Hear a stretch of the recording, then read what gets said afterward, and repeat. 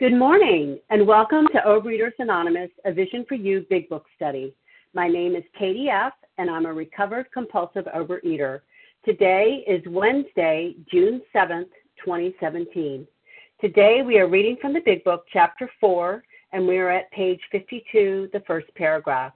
Today's readers are, for the 12 Steps, Naomi B., for the 12 Traditions, Yvette A., and the readers are Rachel W., Du L., and Deborah R. The reference numbers for Tuesday, June 6, 2017 are for 7 a.m. 10013 and 10 a.m. 10015. That's 10,013 and 10,015. OA Preamble. Overeaters Anonymous is a fellowship of individuals who, through shared experience, strength, and hope, are recovering from compulsive overeating. We welcome everyone who wants to stop eating compulsively. There are no dues or fees for members. We are self-supporting through our own contributions, neither soliciting nor accepting outside donations. OA is not affiliated with any public or private organization, political movement, ideology, or religious doctrine. We take no position on outside issues. Our primary purpose is to abstain from compulsive eating and compulsive food behaviors and to carry the message of recovery through the 12 steps of OA to those who still suffer. Our sole purpose. OA's fifth tradition states each group has but one primary purpose, to carry its message to the compulsive overeater who still suffers. At a Vision for You Big Book Study, our message is that people who suffer from compulsive overeating can recover through abstinence and the practice of the 12 steps and 12 traditions of Overeaters Anonymous. I will now ask Naomi B. to read the 12 steps.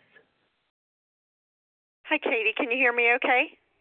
I can. Okay, Thank you. Good morning, family. This is Naomi B., a grateful, recovered compulsive overeater outside Philadelphia. The 12 steps. We admitted we were powerless over food and that our lives have become unmanageable. 2. Came to believe that a power greater than ourselves could restore us to sanity. 3. Made a decision to turn our will and our lives over to the care of God as we understood Him. 4. Made a searching and fearless moral inventory of ourselves. 5. Admitted to God, to ourselves, and to another human being the exact nature of our wrong. 6. We're entirely ready to have God remove all these defects of character. 7. Humbly ask Him to remove our shortcomings. 8. Made a list of all persons we had harmed and became willing to make amends to them all. 9.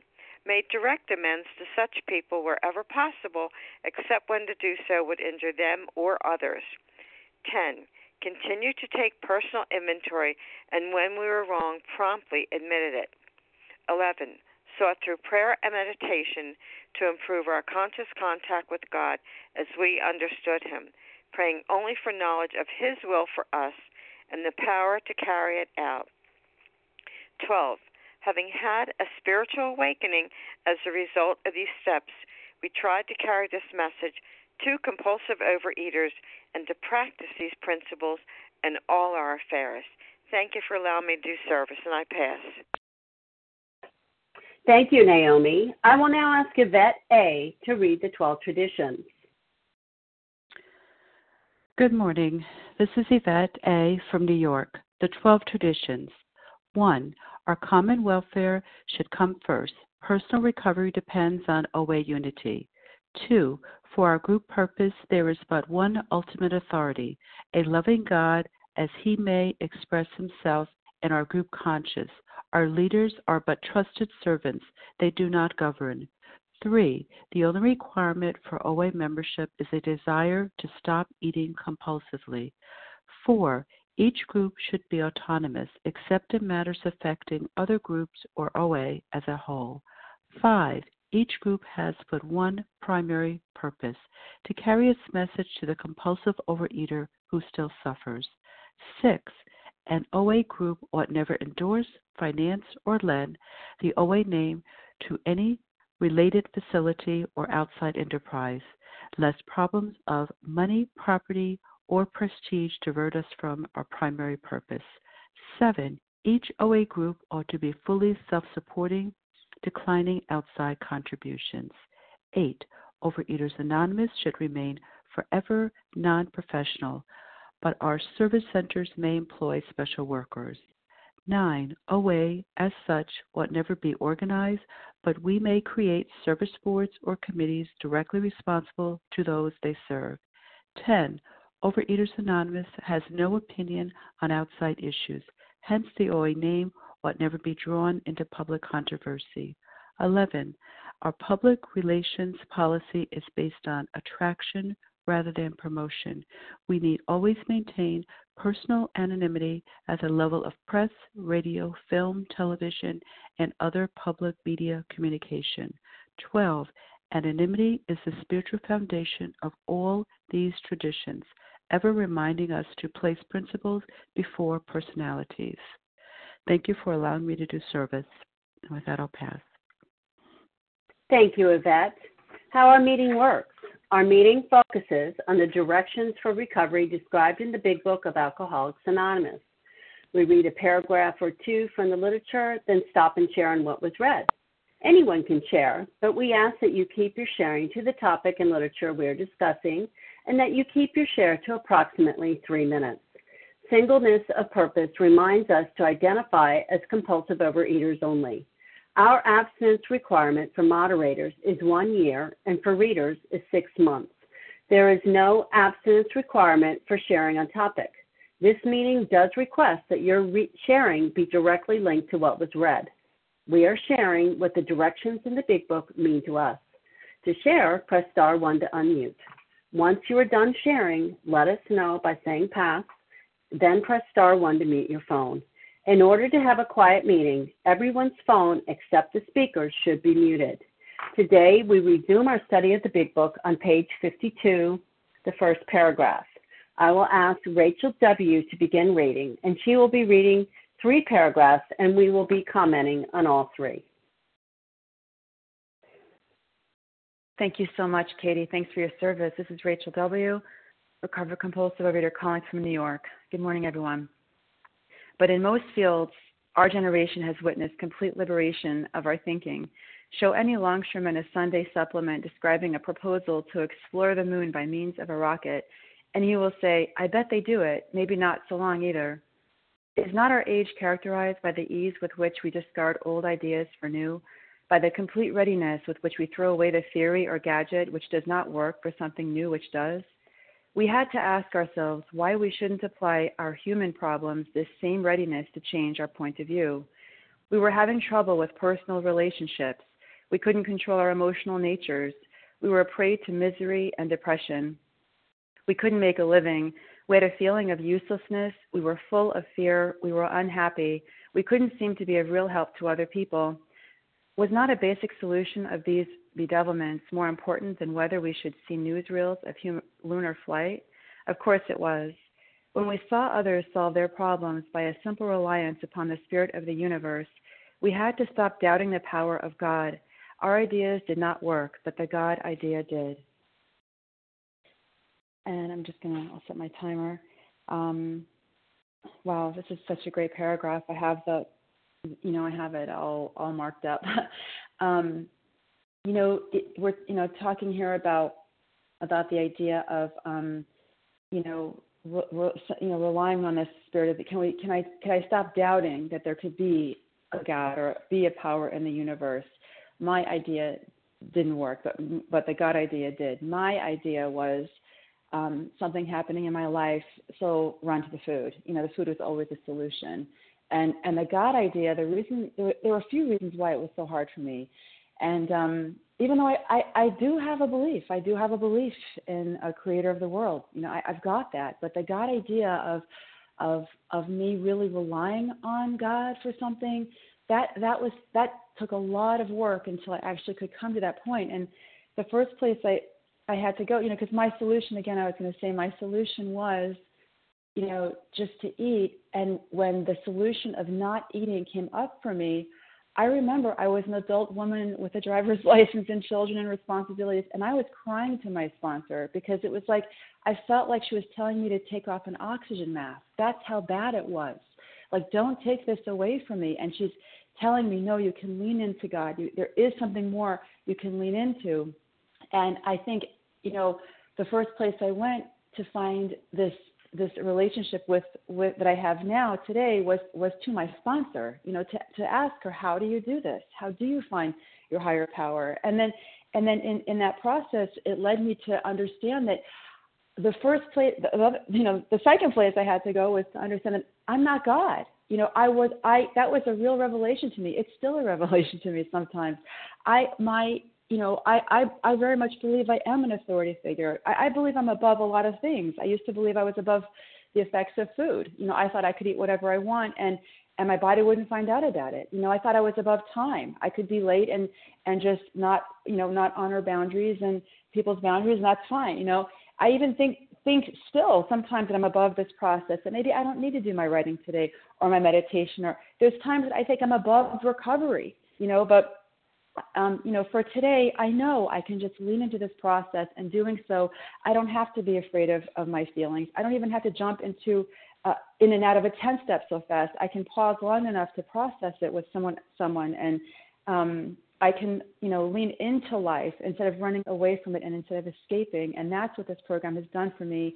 These steps are my way of life. They are how I respond to life, and they are a miracle. And they're absolutely every day rolling out, like pizza dough, I say. It's like rolling out, enlarging my spiritual base so that God and higher power remain larger than anything I'm going through in my life today. So thank you for allowing me to share, and I pass. Thank you. That was great. Thank you, Rachel W. Okay, who would like to share on page Charles H. Dorita P. Tina S. Reva Monica P. T. Okay. This is Larry. I have, I can only take 6 right now. So I have Charles H., Matt M., Dorita P., Tina S., Kim G., and I'm sorry, I think there were some others, but I remember Larry K. And so if the rest of y'all could wait for the second round, I'd appreciate it. So we have Charles H., Matt M., Dorita P., I think it is, Tina S., Kim G., and Larry K. What is the reading, please? And we're on page 52 at the top of the page, but in most fields, and we're reading through 3 paragraphs. Go ahead, please, Charles H., followed by Matt M. Thank you very much, KDF, for your service. Charles H., a recovered compulsive overeater. Oh, man, this is some juicy stuff here. Complete liberation of our thinking. That alone right there is convinced me that, you know what, thank you for Rachel, what you said. I was able to on a WhatsApp group tell my pastors and leaders of the church that I resent your authority. I think that was a major block, right? I resent authority, and I was able to be gut-wrenching honest with them because my disease and the bedevilment in here really dominated my life. So, I got real with them, and it wasn't for no, oh, my God, that's so deep. No, it was because that was how I felt, and my fear of being judged by them blocked me from doing it. It paralyzed me, and the dishonesty by holding these things, right? So when I said it, I was so free. I was even resentful with y'all, but I let that go, right? Because I don't like when people tell me what to do. I don't like when people try to tell me and manage me and you should do this and you should do that. So I understand when the world say they don't like the big book because I don't like the truth. I don't like the truth, but I had to be convinced by my disease that, just being abstinent ain't enough. Just lying and saying I'm abstinent ain't enough. Just talking every day on the line ain't enough. Just, mentioning my name. My disease is so slick. I know when the moderator's gonna, as soon as they say open up the line, I know how to be the first person. That's how sick my mind is. But when I shut up for a little while and work these steps like my hair is on fire, then, only then, and every single day, right, I got to do this. Right? These bedevilments is kicking my butt. and then I will get complete liberation. Is the problem removed as far as all these other things going on? No, but my thinking of the situation, there is a way out. There is a solution. And with that, I pass. Thanks. Thank you, Charles. Okay, Matt M., you're up, followed by Dorita P. Hello, can you hear me, Katie? I can. Thank you. Thank you, Katie, for your service. Good morning, everyone. This is Matt M., compulsive overeater over here in New Jersey, Berlin. These elements are very powerful. They really go to the heart of the matter. This is totally what my life was like. I was having trouble with personal relationships because I either became too clingy, I borrowed too much money from them, I asked too much of them, I became too nosy in their personal lives because I didn't have much of a life of my own. I was lonely and less irritable and discontented all the time. I couldn't control my emotional natures. I had like mood swings, like a roller coaster up and down.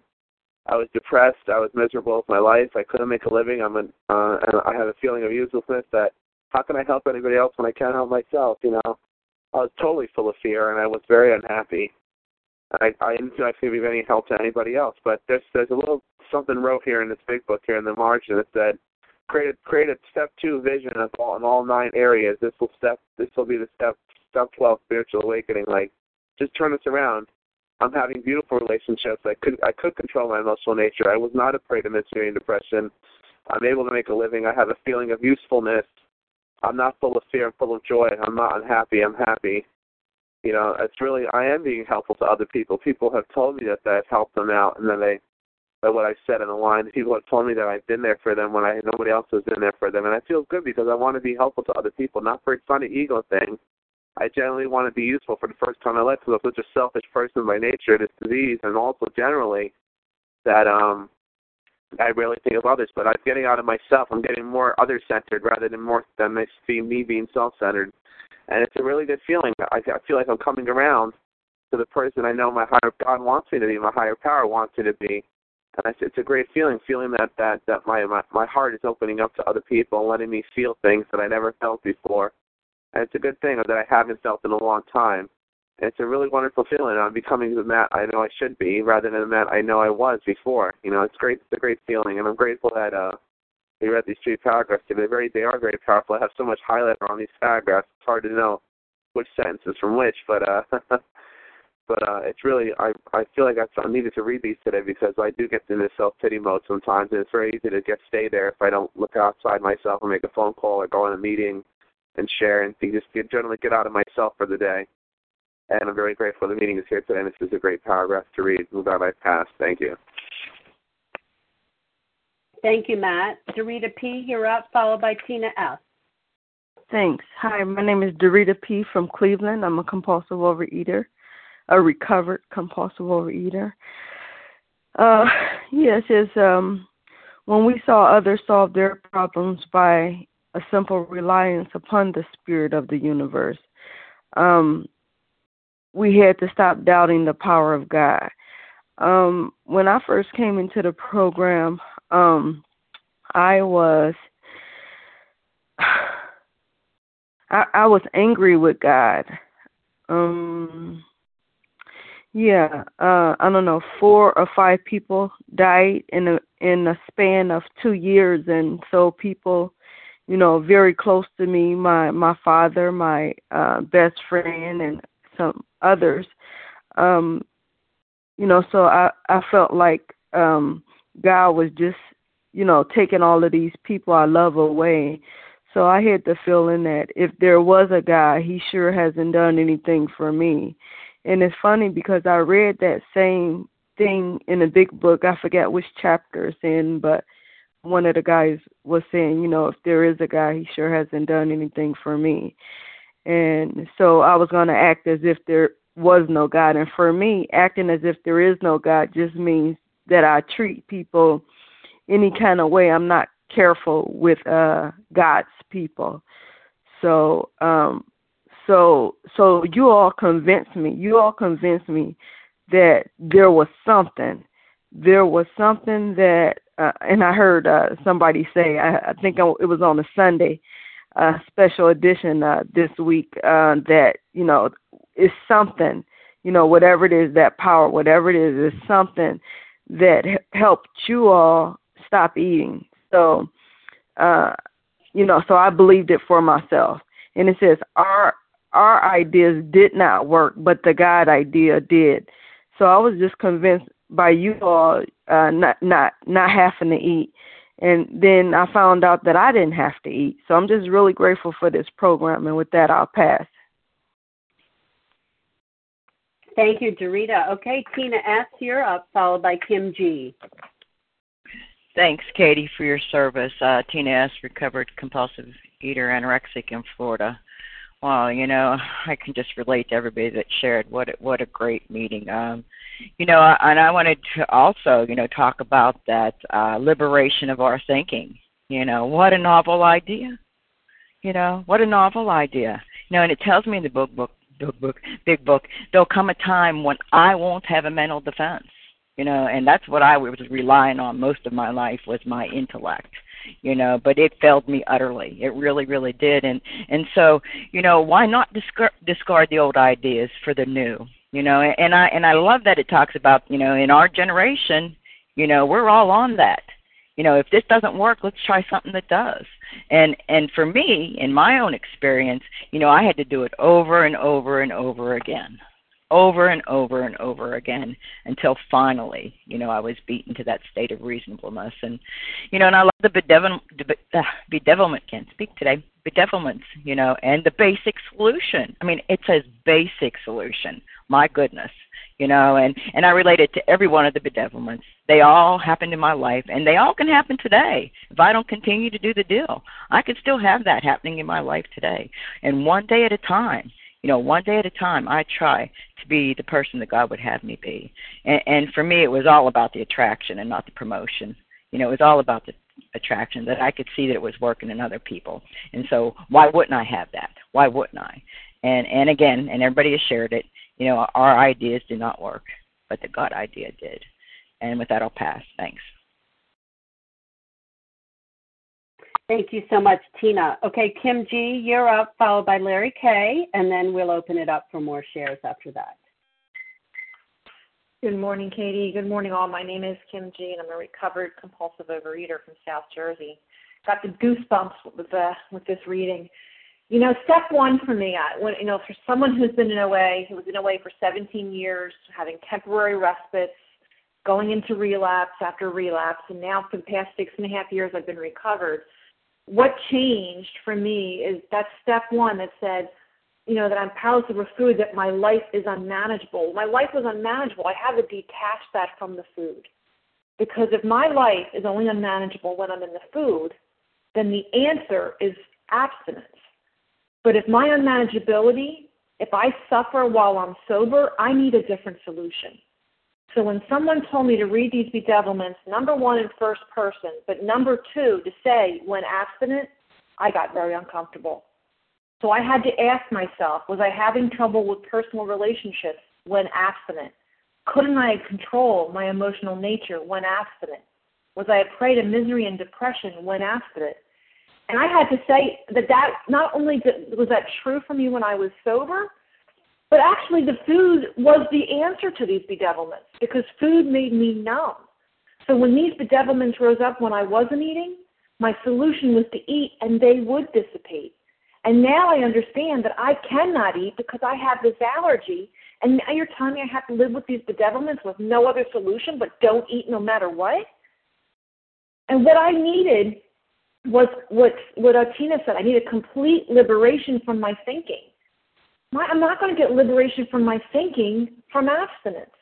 I need a different solution. That is when I was confronted with the idea, not only the conclusion that I'm powerless over food and my life is unmanageable, but the conclusion I need a power greater than myself. That's all step two is. It's simply the acknowledgement that in and of myself, I suck as the manager of my life, that these bedevilments are going to be haunting me till the day I die. I wasn't afraid of dying in this disease. I was afraid of living with this disease until I was 99 years old. This is a miserable place to live, and these are my consequences if I don't do the steps. So I have to tell you, my step two was very simple. My step two is that last paragraph. My ideas did not work, but the God idea did. I was convinced that the way that I've been living my life up to this point, I am a complete failure. I have a belief in a God that I'm scared of, that I know is out to get me in my experience. But I see these people that are recovered, and they're saying the God idea works for them. And my belief that it works for them, not simply it'll work for me, my belief that it'll work for them was enough for me to proceed to that third step. And that is simply the second step for me. And with that, I pass. Thank you, Kim. And so we're going to have Larry K., and then we're going to have a brief announcement, and then we'll get back to asking for more people to share. So Larry K., you're up, followed by our announcement. Thank you. Okay, Katie, thanks so much. Am I coming through okay? Loud and clear. Okay, good. Thanks, Katie. I appreciate your service. I'm just going to focus in on, where it says our ideas did not work, but the God idea did. At some point, my old model or perception for my life was no longer tenable in light of new discoveries about the reality of the world. And coming into this program, that was the case for me. And it was discarded for a new model. And, that transition from an older model wasn't merely about self-discovery. No, it was about how I began to understand the facts in light of what else I learned about this new reality. In other words, my perception about this disease of self that I learned about changed because of an unprovoked assault of new facts, and those facts didn't change. Those facts didn't change. I changed. And through these steps, we become discontent, at least I did, with what is, and we discard we discard what no longer makes sense. And it's like the light was turned on, and old answers which had failed me were replaced. And the interesting thing to me is when that light shines, when that light comes on, I cannot unsee it. Once that light is on, once you're presented with the facts about your problem, that light's on. You can't unsee it. Now, I can try to fight against the new facts. But if I try to fight against the new facts, then we have what's called cognitive dissonance. Our walk doesn't match our talk very much. If you're presented with these facts, as I was, you can never be the same. You're never the same person anymore. Oh, you can go to meetings, but you're not the same. You can hear what you've always heard, but you're not the same. See, the light can't be unseen anymore. And that's the beauty of this. When I read these paragraphs, I realize that I'm changed.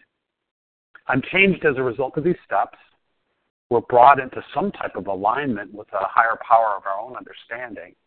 That light has been kind of turned on. It may just flicker in the beginning, but it's on. And then we can never unsee it. And we know we're cognitively dissonant if we try to swim against the stream anymore. So when you hear someone leading a meeting or someone in a meeting telling you something that just doesn't resonate with the facts as your new perception, somehow intuitively you're on a different pathway here. Thank God for these steps. Thank God for Alcoholics Anonymous. With that, I'll pass. Thanks. Thank you, Larry. Okay, Harlan, will you please give us your announcement? Thank you, Katie. Thank you for your service this morning. Can I be heard? Yes, you can. Oh, good.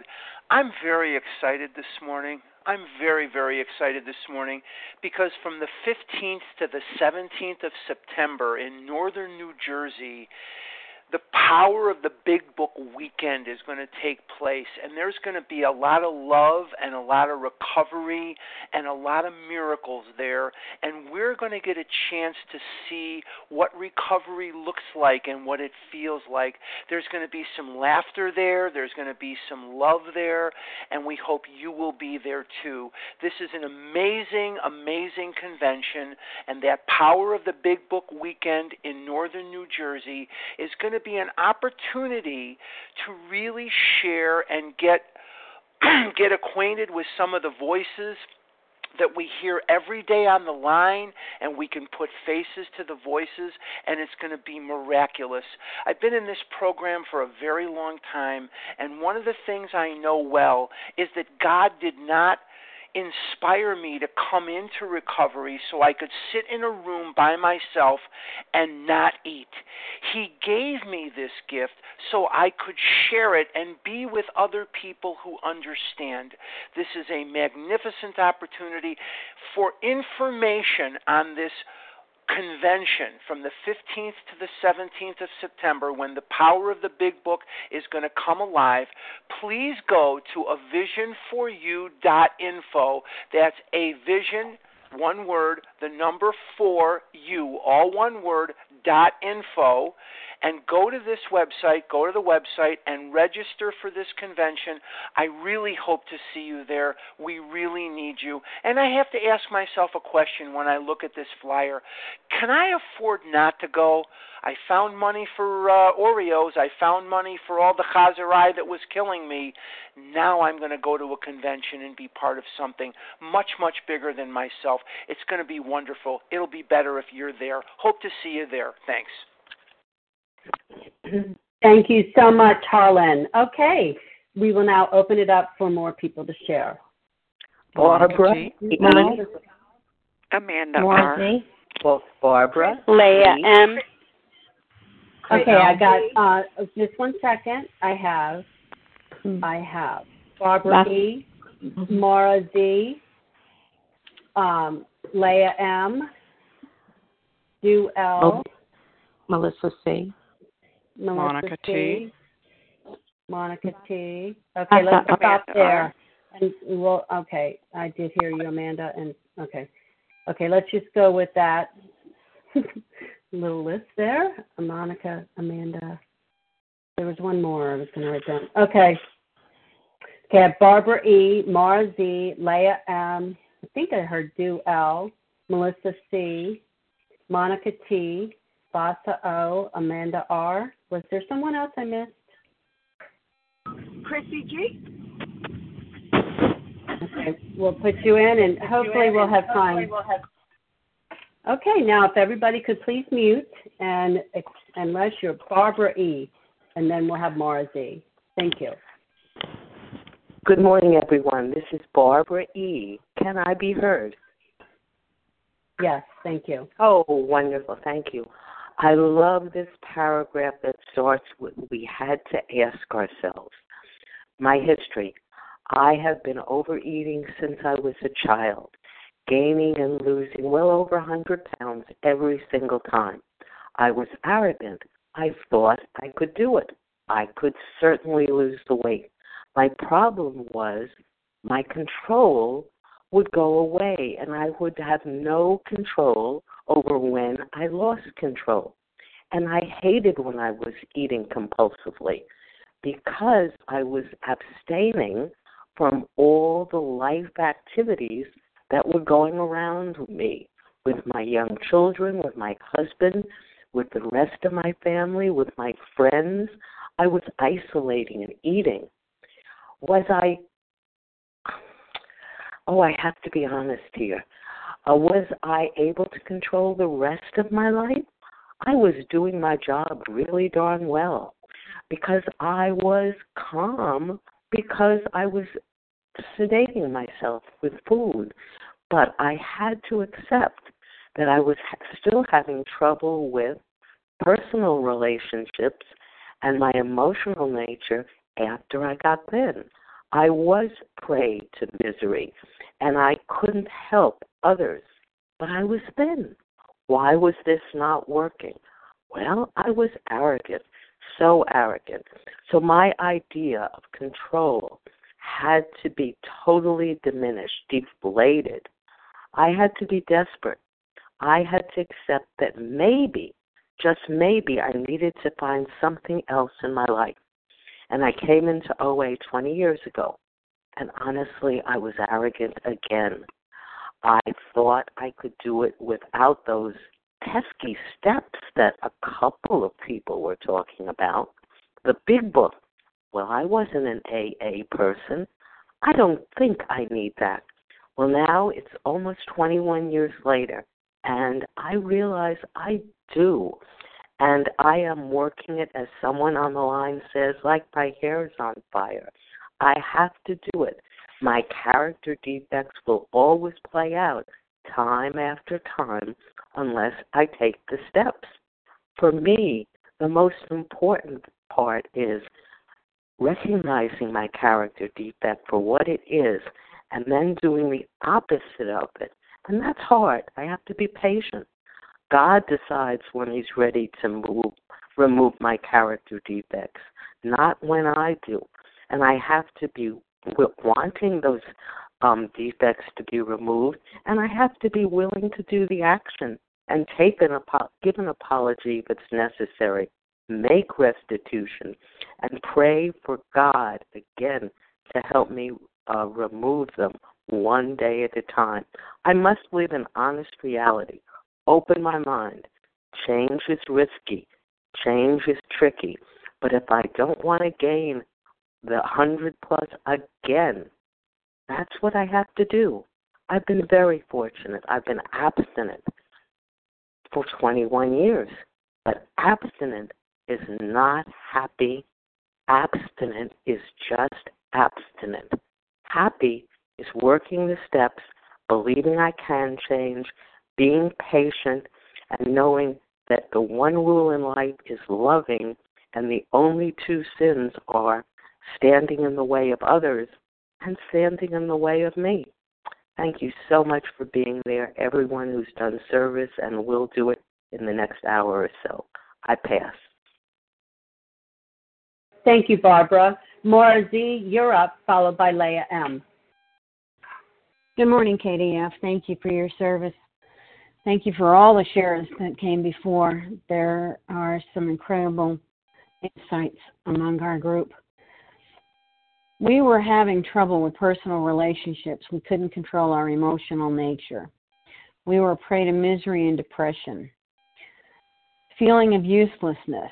Well, I could make a living. Full of fear. Fear ruled my life. Unhappy. Couldn't seem to be real help to other people, but I knew how to do so as long as I was in martyr mode. Solution to these bedevilments, more important. What was that solution? So I never had a problem believing in God. So when I get to that last paragraph, we had to stop doubting the power of God. I never doubted God's power. I doubted whether or not he was interested in my puny little life. I knew he would work for you in your life, but me, I don't think so. It was just, that's the way it was. Unfortunately, I had no way to get to that connection to God. I wanted it bad. I believed, and I believed he could work for everybody else, and everybody kept saying, if he can work for everybody else, he can work for you, Maura. Well, I didn't know how to get there. That was the problem. People just kept telling me to have faith. I have learned long ago and reaffirmed recently that if I don't know how to do something, I can't just manifest the knowledge in my brain and do it. I need someone to give me the instructions. How do I do this? I'm learning now about marketing my business. I've finally stumbled upon a couple of strategies that literally tell me step by step how to do this. And all of a sudden there's a calm that has come over me because I've been shown the steps. When I was finally shown the steps as being the roadmap, as being the directions I was looking for to get to that connection to God, the relief was amazing. And I hungrily ate up the steps, worked them diligently, worked them honestly and thoroughly, and worked them with someone in whom the problem had been solved. This book is my Bible, without a doubt. And it has brought me to knowing that the God idea not only worked, what works in my life.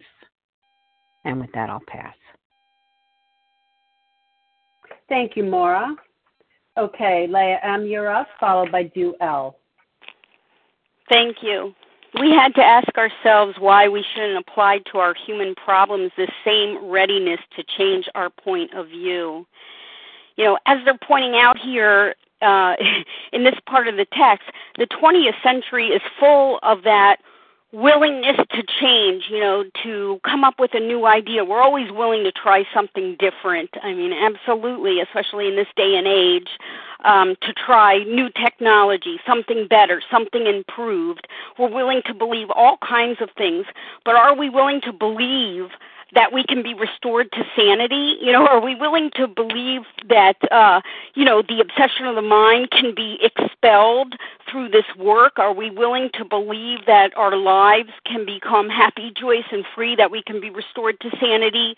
The problems can be removed if we implement these steps, and that is their argument here. I know I was no vision for you when I came here because the unmanageability, you know, in terms of emotional, social, spiritual, financial, relationships, you know, I was living a life of turmoil and torture even when the food was down. Even when the food was down. No wonder I kept picking up, because I kept needing a substance outside of myself in order to find ease and comfort. So more than, you know, my compulsive overeating had to be arrested, my philosophies, my self-sufficiency, my beliefs, my attitudes had to be arrested. And of course, you know, as we know, when we apply these steps, what happens? There becomes a complete transformation where we go from a life that is self-centered, a life before God consciousness, like we read in the Bedevilments, and we start living like from page 83 and the promises. You know, after we have implemented these steps, we begin to live, you know, the bedevilments are answered by the promises that we get in the big book halfway through step 9. So I no longer believe God will restore me to sanity. I will know that he has, because he has done so as a result of these steps. So it's, you know, they're asking for a leap of faith here. Once you apply the steps, you will be living that life of freedom and no longer need to seek substances outside of ourselves to conquer that spiritual malady. And with that, I pass. Thank you. Thank you, Leah. Okay, Duell, you're up, followed by Melissa C. Good morning. This is Duell, recovered compulsive overeater from New York. Thank you very much, Katie. It says here, you know, that we exchange old ideas for new, and, you know, we have the complete readiness by which we throw away a theory or a gadget which does not work for a new one. And, you know, I was reading this, I remember coming into Overeaters Anonymous as an atheist and thinking, give me everything, just don't give me God. But my life was unmanageable, and I just didn't know how to apply that. But you know, when I think about a gadget, I think about my phone, and I think how I trust, rely, and depend on my phone. And God forbid that I should lose my phone, because my life becomes unmanageable instantly. My contacts, my information, the people that I rely on, the institutions that I rely on are gone. And, you know, and I get bent out of shape. And they're saying, you know, and yet I don't know how this phone works. I don't know the intricate details of how that works. I just know it works. I know it's useful to me. And so when I came into program, I transitioned to, I said, well, I'm going to have electricity as my higher power, because, you know, that's going to work. But when I was asked to pray to this electricity, I said, well, it's an abstract God. I can't pray to electricity. It's not going to work. And they said, find something higher, better than that, you know. And I just didn't know how to transition that. But I remember thinking, the phone does work. The phone helps me out, and I trust, rely, and depend on that. And yet it's something that I don't fully understand. And he said, just transition that same type of faith over to a power greater than yourself, because the power greater than yourself is able to do for you what you can't do for yourself. The phone can't find you. The phone, if it's lost, can't bring you back those contacts, but God can. God can get you connected to people. God can get you connected to happiness. God can connect you in a way that no other gadget can do it for you. And that was the transition that I had to learn through these steps that I had to come to rely on. It was that spirit, that power to transform and change me that I had to accept, that did work, because I saw it in others. I saw it in other recovered people, that it was working in them and that it could work in me. And today I am grateful that it has worked, and it continues to work as long as I stay connected. And with that, I pass. Thank you, Du. Okay, now we have Melissa C., followed by Monica T. Hi, good morning, Katie. Good morning, everyone. It's Melissa C., recovered compulsive overeater in New York. And, so if you're prey to misery and like I was, in trouble with relationships and can't control your emotions and depressed and you feel useless and you're unhappy and you're sick and you're tormented, and then add on obese, isn't it enough of a reason to change a point of view? And, it was like, what did I have to lose?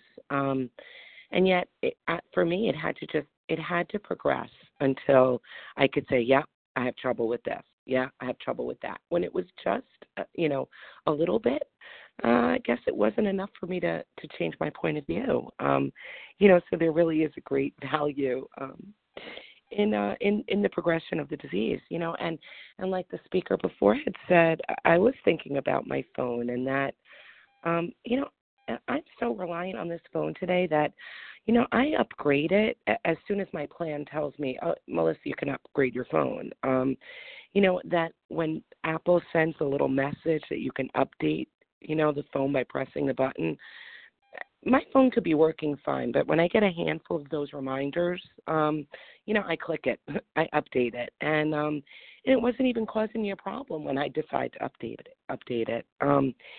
But change my view about God, holy hell, that was not so easy. And, like laying in bed early this morning, the TV was on, my husband had the TV on, and there's an infomercial for something. And I thought how many times I would have fallen for any of those schemes that didn't even, put my logic to it. I knew it would never work, but I would buy into that, And here what happened for me was seeing others who solve their problems by a simple reliance on God. I had to stop doubting. When you see others get happy and free and they tell you it's God and you want liberation, you have to take note. I wanted liberation. Initially, I just wanted liberation from the food. And so I said, all right, I'll just sort of use this pretend God thing for that. And, even though at that point I felt like it was a pretend, it strangely worked, And so for me, I took the next steps. I relied on God for some harder things, like something at my job, and it worked. And, then the next thing for me was I had trouble with the relationship with my brother-in-law. And, to me, it wasn't a great risk. I really didn't care if it didn't work so much, but I was willing to try, and it worked for that. And so that's how, for me, this relationship with God has grown.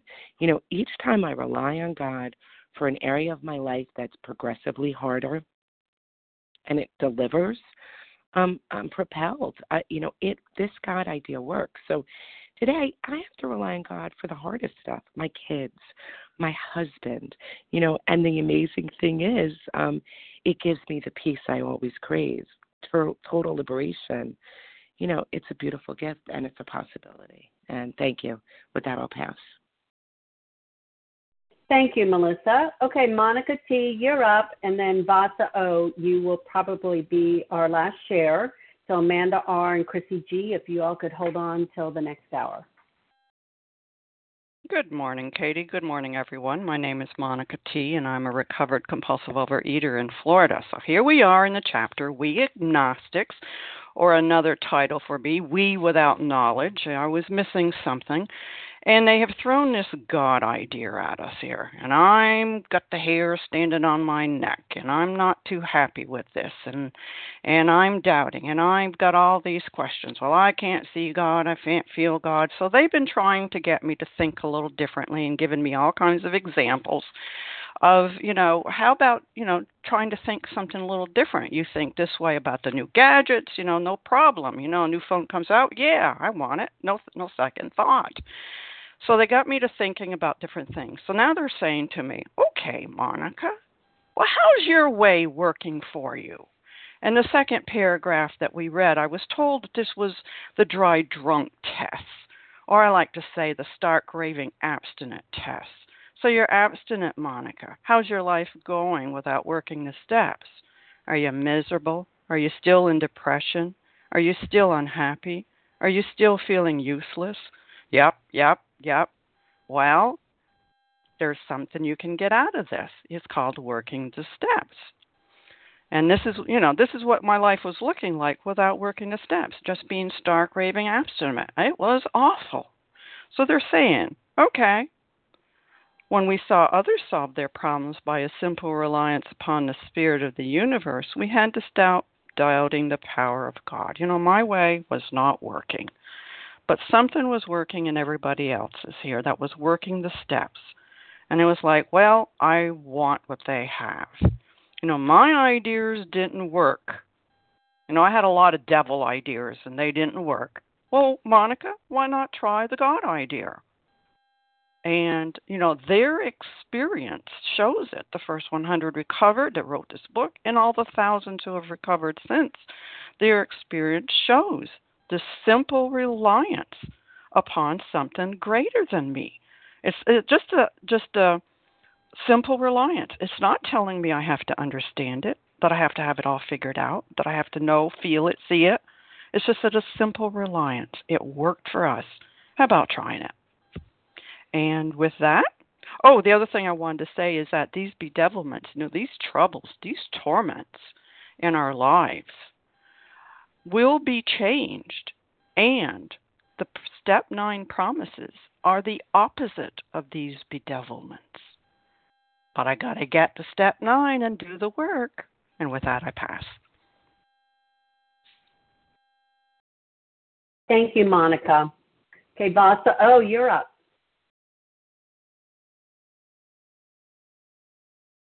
Good morning, Katie and everyone. I'm Vasa, grateful, recovered, compulsive overeater, calling for Foxborough, Massachusetts. And this was my last stop for me, coming to Overeaters Anonymous. Everything I had tried in my life, I failed over and over miserably. And, of course, when I was miserable, I always reached out for the food to make me feel better or more comfortable. So I guess I had hit bottom. I was probably born with the disease, but my disease didn't blossom till we came in America, and I had gained 20 pounds in 1 month. And, of course, we didn't have the foods in the old country we have here, the junk food, the sweets and stuff. And I remember my aunt took us shopping, my brother and myself. Stop and shop, and she said, load up the wagon and, just put whatever you want in there. And that's what, all the alcoholic foods that we couldn't get in the old country. And my mother was the happiest person to see some flesh on my body because I was always a very thin child. And they were always concerned that, I was sick, But anyway, so I struggled with the food from 15 years old till I was 41 years old until I came to this program and I was given the big book and the 12 steps. And I did everything in my own power to control it. It just didn't work. And I remember somebody 12-stepped me for about a week before I came to my first meeting. And I remember during that time she said, you need to find power greater than yourself. And I remember saying, how can I believe on something that I cannot feel, touch, or see? I needed proof, But I remember her saying, fake it until you get it. And you have nothing to lose. And there was nothing more than I wanted at that time, just to lose the weight, I came for the vanity. I think I was going to lose the weight and I was going to leave the program. I thank God I just stayed and listened and got involved in the 12 steps. I did right away, Of course, abstinence was a gift from God. I became abstinent when I surrendered. I said, God, I can't do this. Please help me do this. Help me to get one day at a time or one meal at a time. And then the power, I connected with the power right from the beginning when I surrendered. And I drew on that power. The first day, I would get on my knees, or even between meals, I'd get on my knees. Please, God, help me. I was like a little kid. I wanted to throw myself on the floor. And I cried. I wanted those alcoholic foods, but I prayed. I did whatever it took, go to meetings, did everything I could. But anyways, these are the best years of my life since I've been abstinent for 3 decades now. And my life has changed in so many different ways. And that was a gift for me. And my mission today is to help others. What has been given to me freely, I'll wrap it up. What has been given to me freely over the years. And as I go through the steps, there's more to do and more I see things to recover. Thank you for letting me share, and I pass. Thank you so much, Vasa. Okay, and thank you to everyone who has shared. Especially I want to thank Naomi B., Yvette A., Rachel W., and Du L. And please join us for a second unrecorded hour of study immediately following closing. The share ID for today, Wednesday, June 7th, is 10017. That's 10,017. We will now close with the reading from the Big Book on page 164, followed by the Serenity Prayer. Will Du L. please read A Vision for You? A book is meant to be suggestive only until the end of the page. Morning. Our book is meant to be suggestive only. We realize we know only a little. God will constantly disclose more to you and to us. Ask him in your morning meditation what you can do each day for the man who is still sick. The answers will come if your own house is in order. But obviously, you cannot transmit something you haven't got. See to it that your relationship with him is right, and great events will come to pass for you and countless others. This is the great fact for us. Abandon yourself to God as you understand God. Admit your faults to him and to your fellows. Clear away the wreckage of your past. Give freely of what you find and join us.